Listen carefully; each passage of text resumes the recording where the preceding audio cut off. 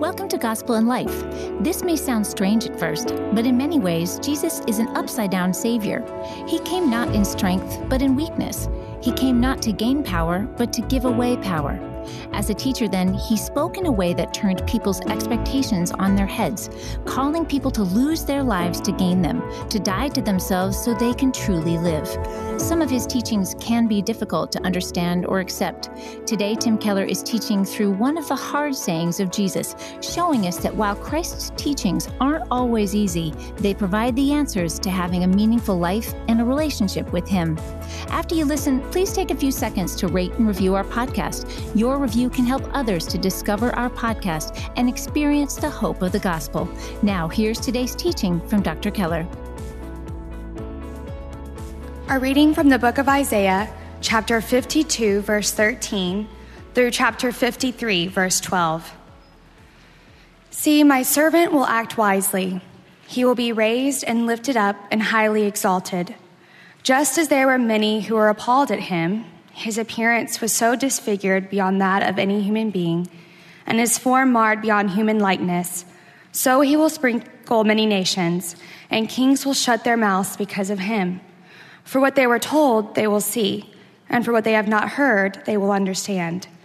Who has believed our message, and to whom has the arm of the Lord been revealed?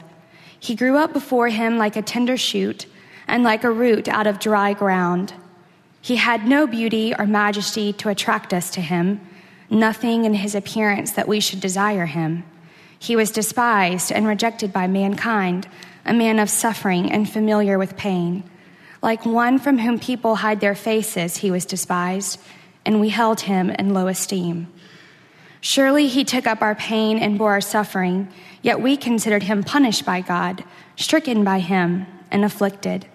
But he was pierced for our transgressions. He was crushed for our iniquities.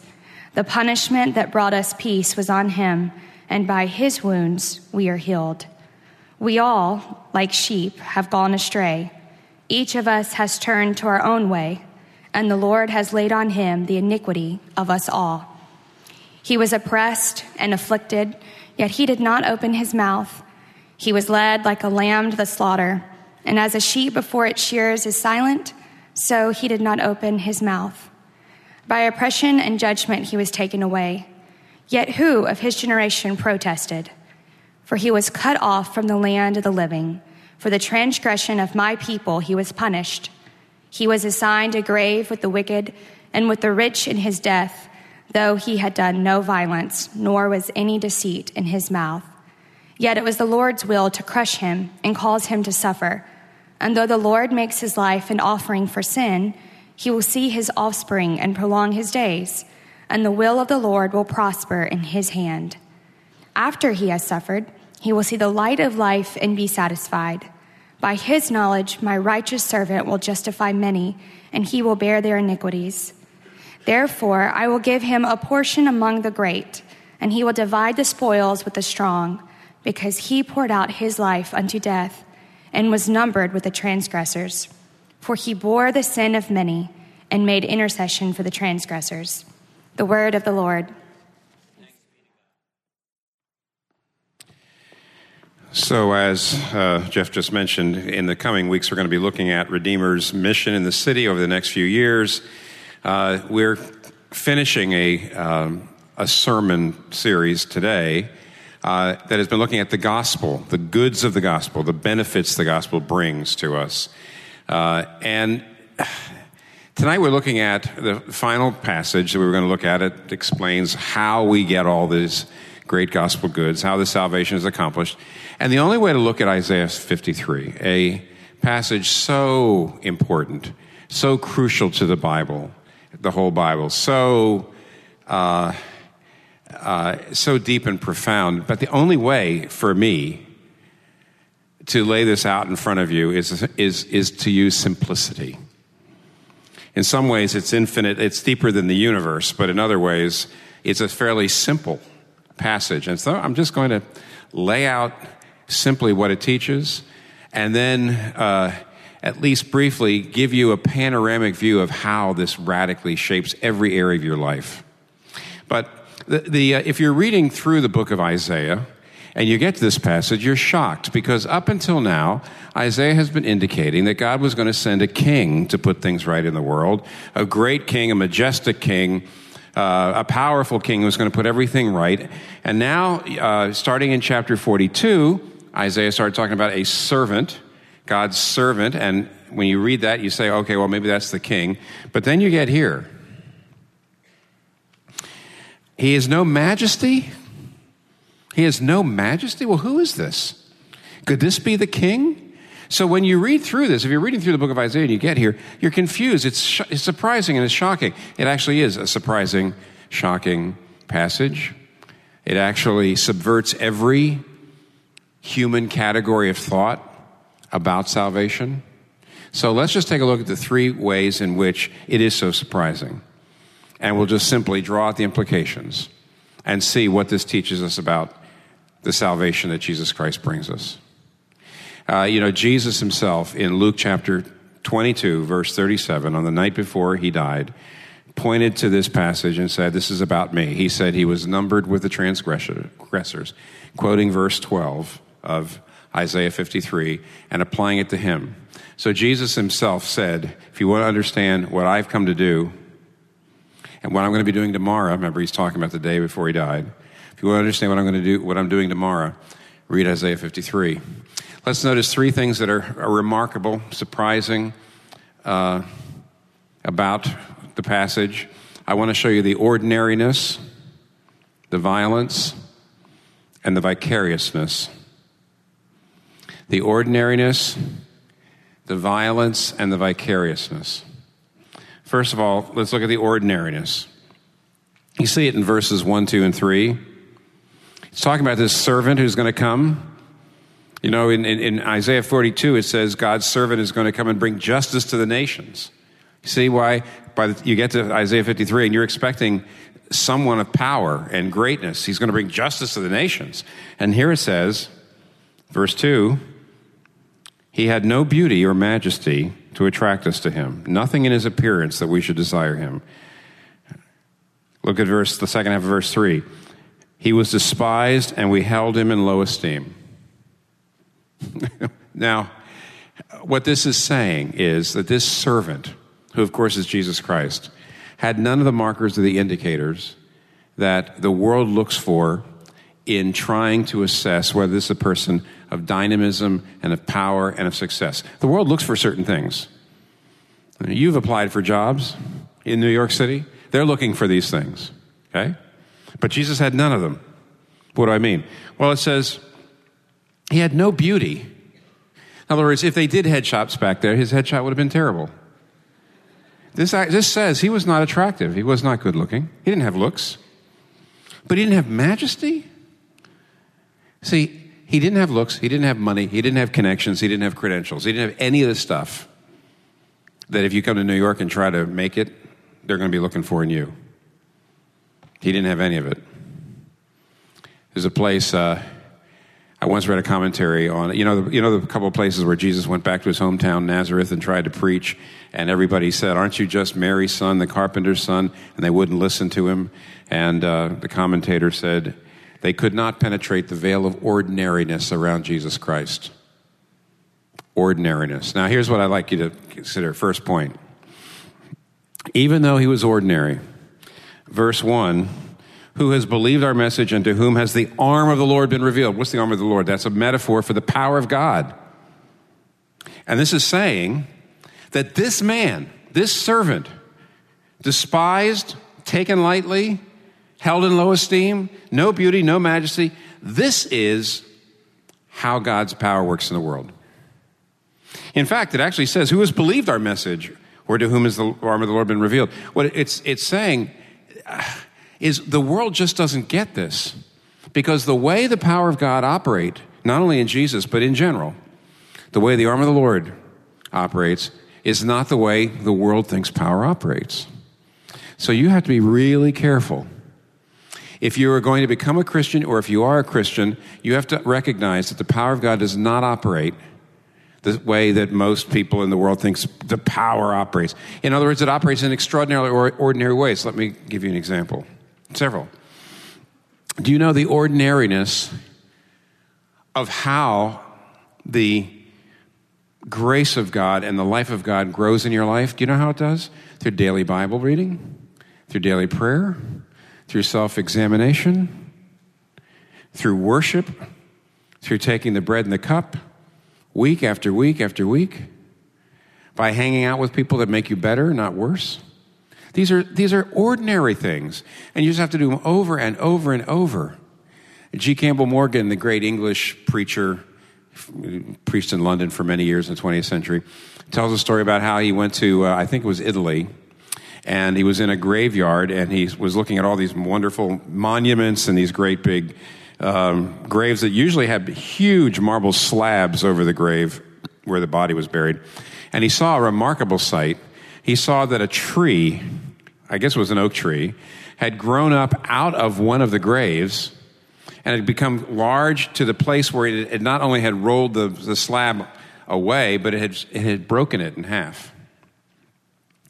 And of course, you know what this means. It was an acorn or of some kind that was down probably in the soil beneath the body, or got in there when they were digging the grave, who knows? But that acorn had grown up into this huge tree that had actually, snapped in half this huge marble slab. So Campbell Morgan, the preacher, says, now imagine trying with that little acorn to actually, in the beginning, imagine when the grave was first laid out and the slab was laid. Imagine taking an acorn and trying to break the slab with the acorn. Wouldn't have worked. The acorn would have been smashed, not the grave. But Morgan says, but give it time. Slow, slow, slow, ordinary growth. Nothing spectacular. Ordinary growth. There's power in that acorn. Because, by the way, you do know inside an acorn is not only the power to grow one oak tree, but then to grow all the other kinds of trees that come out of the acorns in that one tree. In other words, you could cover the entire world with wood with the life that's in one acorn. And that, the Bible says, the kingdom of God is like a mustard seed, the smallest of seeds, grows in the largest of trees. But how does it grow? How does it grow? Slowly, through the ordinary means of grace, Bible reading, prayer, community, fellowship, Lord's Supper, weekly worship, daily Bible reading, self-examination. That's how it happens. Has the arm of the Lord been revealed to you? Or are you missing it? The arm of the Lord is in those practices. Those practices, that's where it is. Because that's what's going to take that little acorn of infinite power that is planted in you if you're a Christian. Because if you're a Christian, the Bible says we become, 2 Peter has an amazing place where it says when the Holy Spirit comes into you, you become partakers of the divine nature. Do you understand the ordinariness of how that grows? Don't miss it. There's a place in Screwtape Letters, Mere Christianity. The guy who wrote Mere Christianity, C.S. Lewis, wrote a book called Screwtape Letters, and it's always a little bit difficult to quote anything from the Screwtape Letters, because Screwtape Letters is a satire. They are supposedly letters of a senior devil written to a junior devil on how to tempt human beings. And so whenever you read something, you always have to get people into the moment, because you have to understand the enemy in this quote is Jesus. Okay? And the patient is a person who's just become a Christian.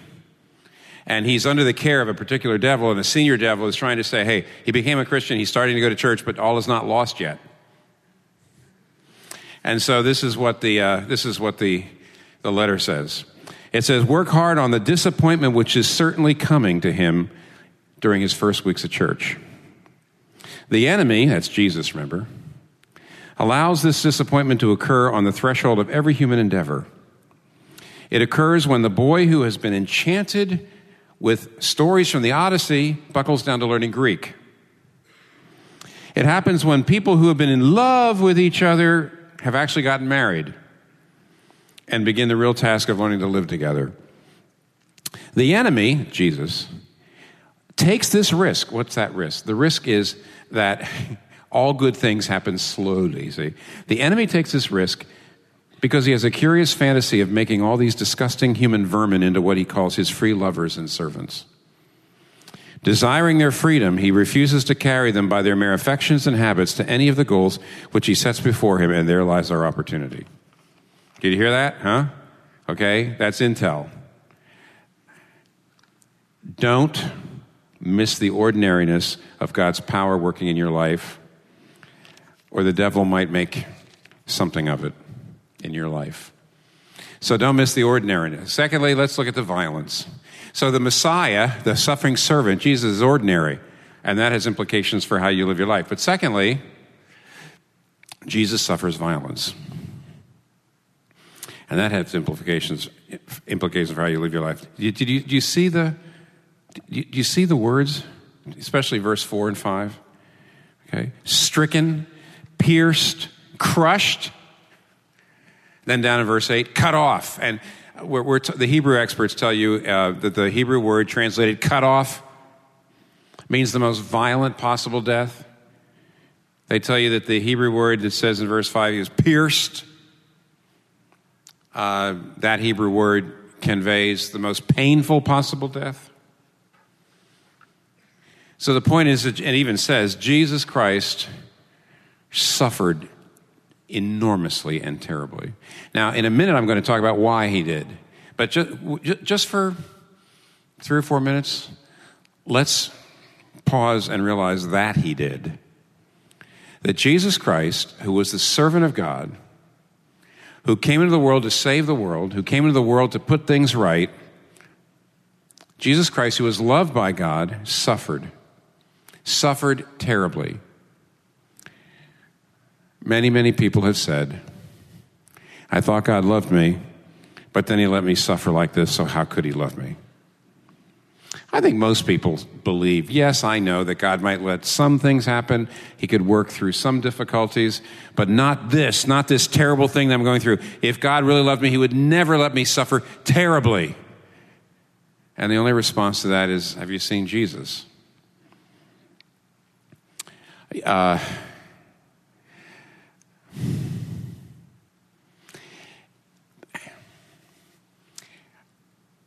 Jesus Christ, God loved.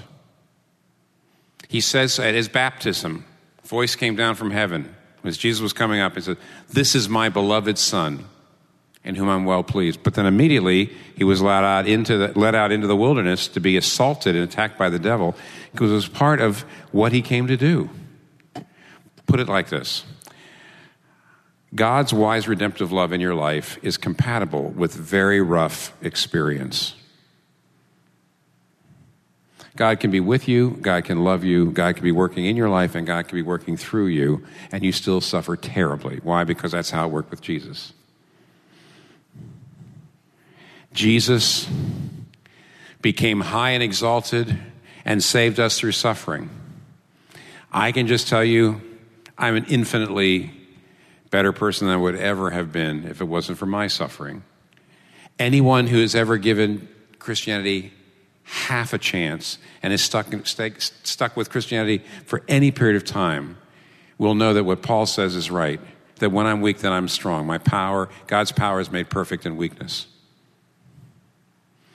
Joseph, you remember the story? I mean, Joseph is sold into slavery, and then he starts to work his way up, as one of the top slaves, but then he's betrayed and thrown into prison, and then he starts to work his way up, and then he meets somebody who knows the king and can get him out of there, and the guy goes out and then forgets all about him. I mean, for about 20 years, everything goes wrong for Joseph. Everything. Every prayer is unanswered. Every one. But at the end of his life, he can look back, and you see this in Genesis chapter 50, verse 20. At the end of his life, he can look back far enough to know that every single bad thing that happened to him had to happen to him, or his family would have starved, or would have spiritually been lost in bitterness and blindness. But even he couldn't see what you and I can see, because we can see from our perspective where we are, at our period in history, we can see what? We can see that God, through all that suffering, was actually nurturing and shaping a family out of which would come the salvation of the world. And what that means is there is no way you will ever have the perspective necessary to see why God is letting you go through the things he's letting you go through right now. Right now. You might get some perspective as time goes on, but you will never get sufficient perspective. You'll never, ever, ever see, in this life, you'll never see why God is allowing you to go through what you're going through. You'll never see it, but here's what you do see. You see Jesus. Do you see Jesus? Are you suffering? Then see Jesus. For many in our culture today, biblical Christianity is a dangerous idea, challenging some of their deepest beliefs. In her book, Confronting Christianity, 12 Hard Questions for the World's Largest Religion, Dr. Rebecca McLaughlin explores the hard questions that keep many people from considering faith in Christ, tackling issues including gender and sexuality, science and faith, and the problem of suffering. McLaughlin shows that what seems like roadblocks to faith in Jesus can become signposts to a relationship with him. Confronting Christianity is our thank you for your gift to help Gospel in Life share the love of Christ with people all over the world. So request your copy today at gospelinlife.com/give. That's gospelinlife.com/give. Okay, so thirdly, see the ordinariness, see the violence, and then thirdly, see the vicariousness. The vicariousness. I know the word doesn't show up in there, but I'm wrestling in a way because I'm looking for a word, and that's the best one I could come up with, to describe what is probably the main theme of this whole passage. At least 10 times, an idea shows up that I'm calling vicariousness. 10 times at least. What do I mean? Well, first of all, one of the things that keeps coming up here is that the servant, is that Jesus keeps taking on things that are not his. He took our pain, verse 4. He bore our suffering, verse 4. Okay. The punishment that brought us peace, this is in verse 5, was on him. So over and over again, it says he's taking on things that do not belong to him. That's vicarious. He's taking on things that don't belong to him. Well, wait a minute. What does that mean? What does that mean? What do you mean taking on those things? Then if you look over at verse 12, which is the verse that Jesus quotes on the night before he dies, which makes it an extremely important verse. On the night before he dies, here's what he says. He was numbered with the transgressors. You know, if you're about to die, and you know you're about to die, you think of the most important things you've ever read, maybe the most important, the best music you've ever heard. I mean, you think you grab hold of the most important things you've ever known or ever read. And on that night, just before he died, he remembered Isaiah 53, verse 12. He was numbered with the transgressors. And see, there's the key. What does it mean that he took our punishment? What does it mean that he took our sorrows? To say he was numbered with the transgressors doesn't mean he became a transgressor. No. To be numbered with the transgressors means to be counted as a transgressor. Not that he was a sinner, no. But he was treated as one.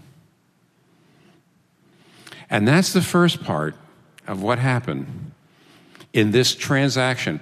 When God says, I've sent my servant, and it says, he was punished, he was pierced for our transgressions, he was punished for our iniquities, the punishment that brought us peace. So on the one hand, he takes on what we have, which means he's treated as if he'd done all the things we've done. But then it says, my servant will justify many. In verse 11, it says the most amazing thing. In verse 10 and 11, he says, it was the Lord's will to crush him and cause him to suffer. And though the Lord makes his life an offering for sin, he will see his offspring. In other words, he'll see the results.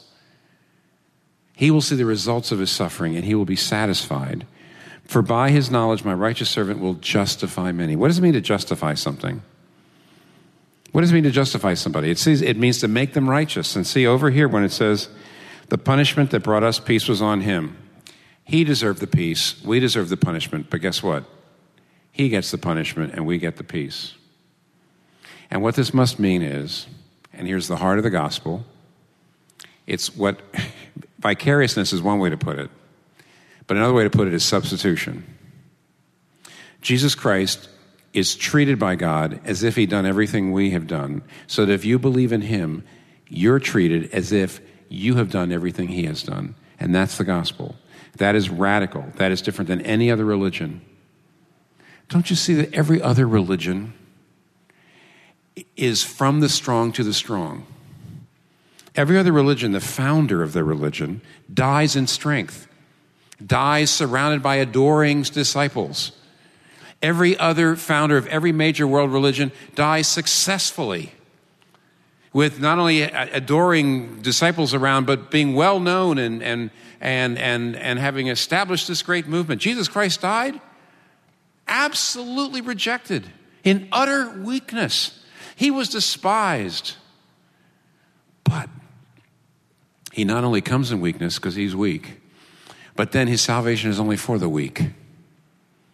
It's only for those who say, I will never. See, the other religion says the strong person, the strong founder saying, if you want to be connected to God, live like this. Summons up your strength and do this and be this. Yes, that's every other religion. Christianity is different. Christianity says our founder dies in weakness, but he accomplishes a salvation that we could never accomplish ourselves.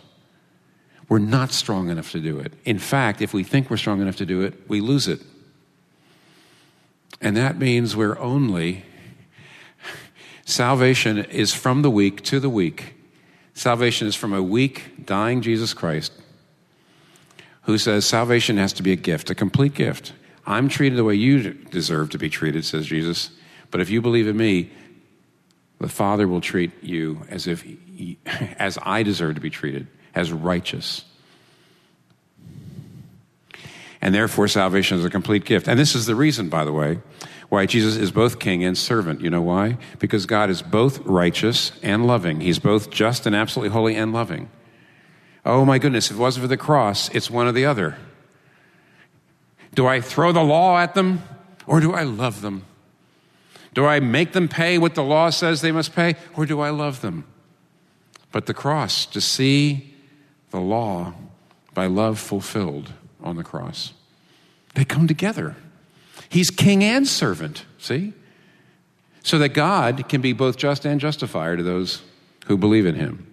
Just, punishing sin, but justifier and loving you. Now, what does vicariousness mean? I put it like this. This now is a way for you to live the rest of your life. Just as the ordinariness had an implication. Don't miss the ordinary way that God's power works. And the suffering and violence had an implication.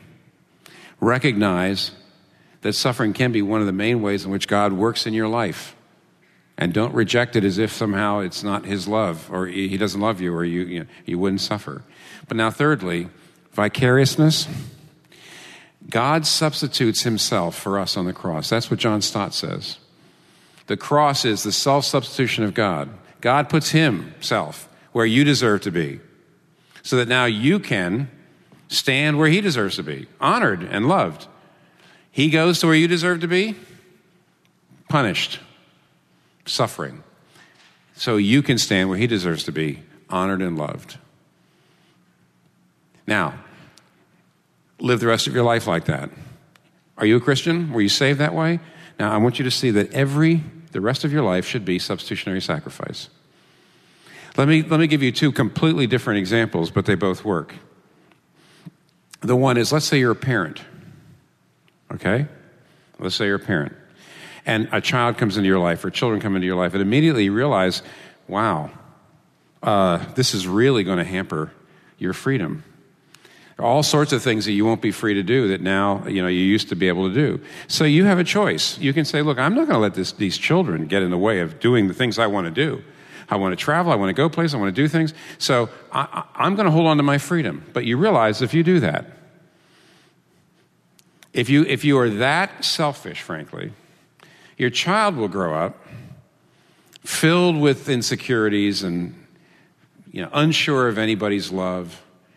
And so your child, in a sense, will grow up enslaved. If you hold on to your freedom, your child will grow up enslaved. On the other hand, if you give up your freedom, the way a parent should, if you really allow, if you give so much time to your children that ordinarily you would have spent on yourself, if you give up that freedom, Hold on to your freedom, your child's a slave. Give up that freedom, and your child will grow up emotionally self-sufficient and free, and you'll find a new kind of freedom. You'll find a new kind of freedom. A freedom that comes from a relationship with a child. A freedom comes from the richness of family life. Do you see that? Hold on to your freedom, they become a slave. See, it's them or you. But if you love them, all love is a substitutionary sacrifice. All love, all real love, means I sacrifice for you, and I find in the end that though I'm weakening myself to strengthen you, I'm getting a new strength that I wouldn't have gotten otherwise. Or let me give you another example. It's more of a justice issue. You have wealth, you've got power, you've got assets. You don't feel that way, but you do compared to poor people in other parts of the world and compared to poor people in other parts of this town. Now you can hold on to all your money, you can hold on to all your time, you can hold on to all your power, right? So you hold on to your riches and they perish in poverty. Or you can start to give up your riches in various ways. You can start to share your riches. You can start to invest your time. You can start to invest your money charitably. And in other words, hold on to your riches, they stay poor. Give up your riches, and they begin to come up. It enriches them, but you'll find some new and real kind of riches. When Jesus Christ gave himself away on the cross to win us, he then got the name which is above every other name. He deserves, rightly, far more honor for having lost his honor. He has a kind of honor that only comes from somebody who is willing to give up all of his honor and his glory. Now you go live that way.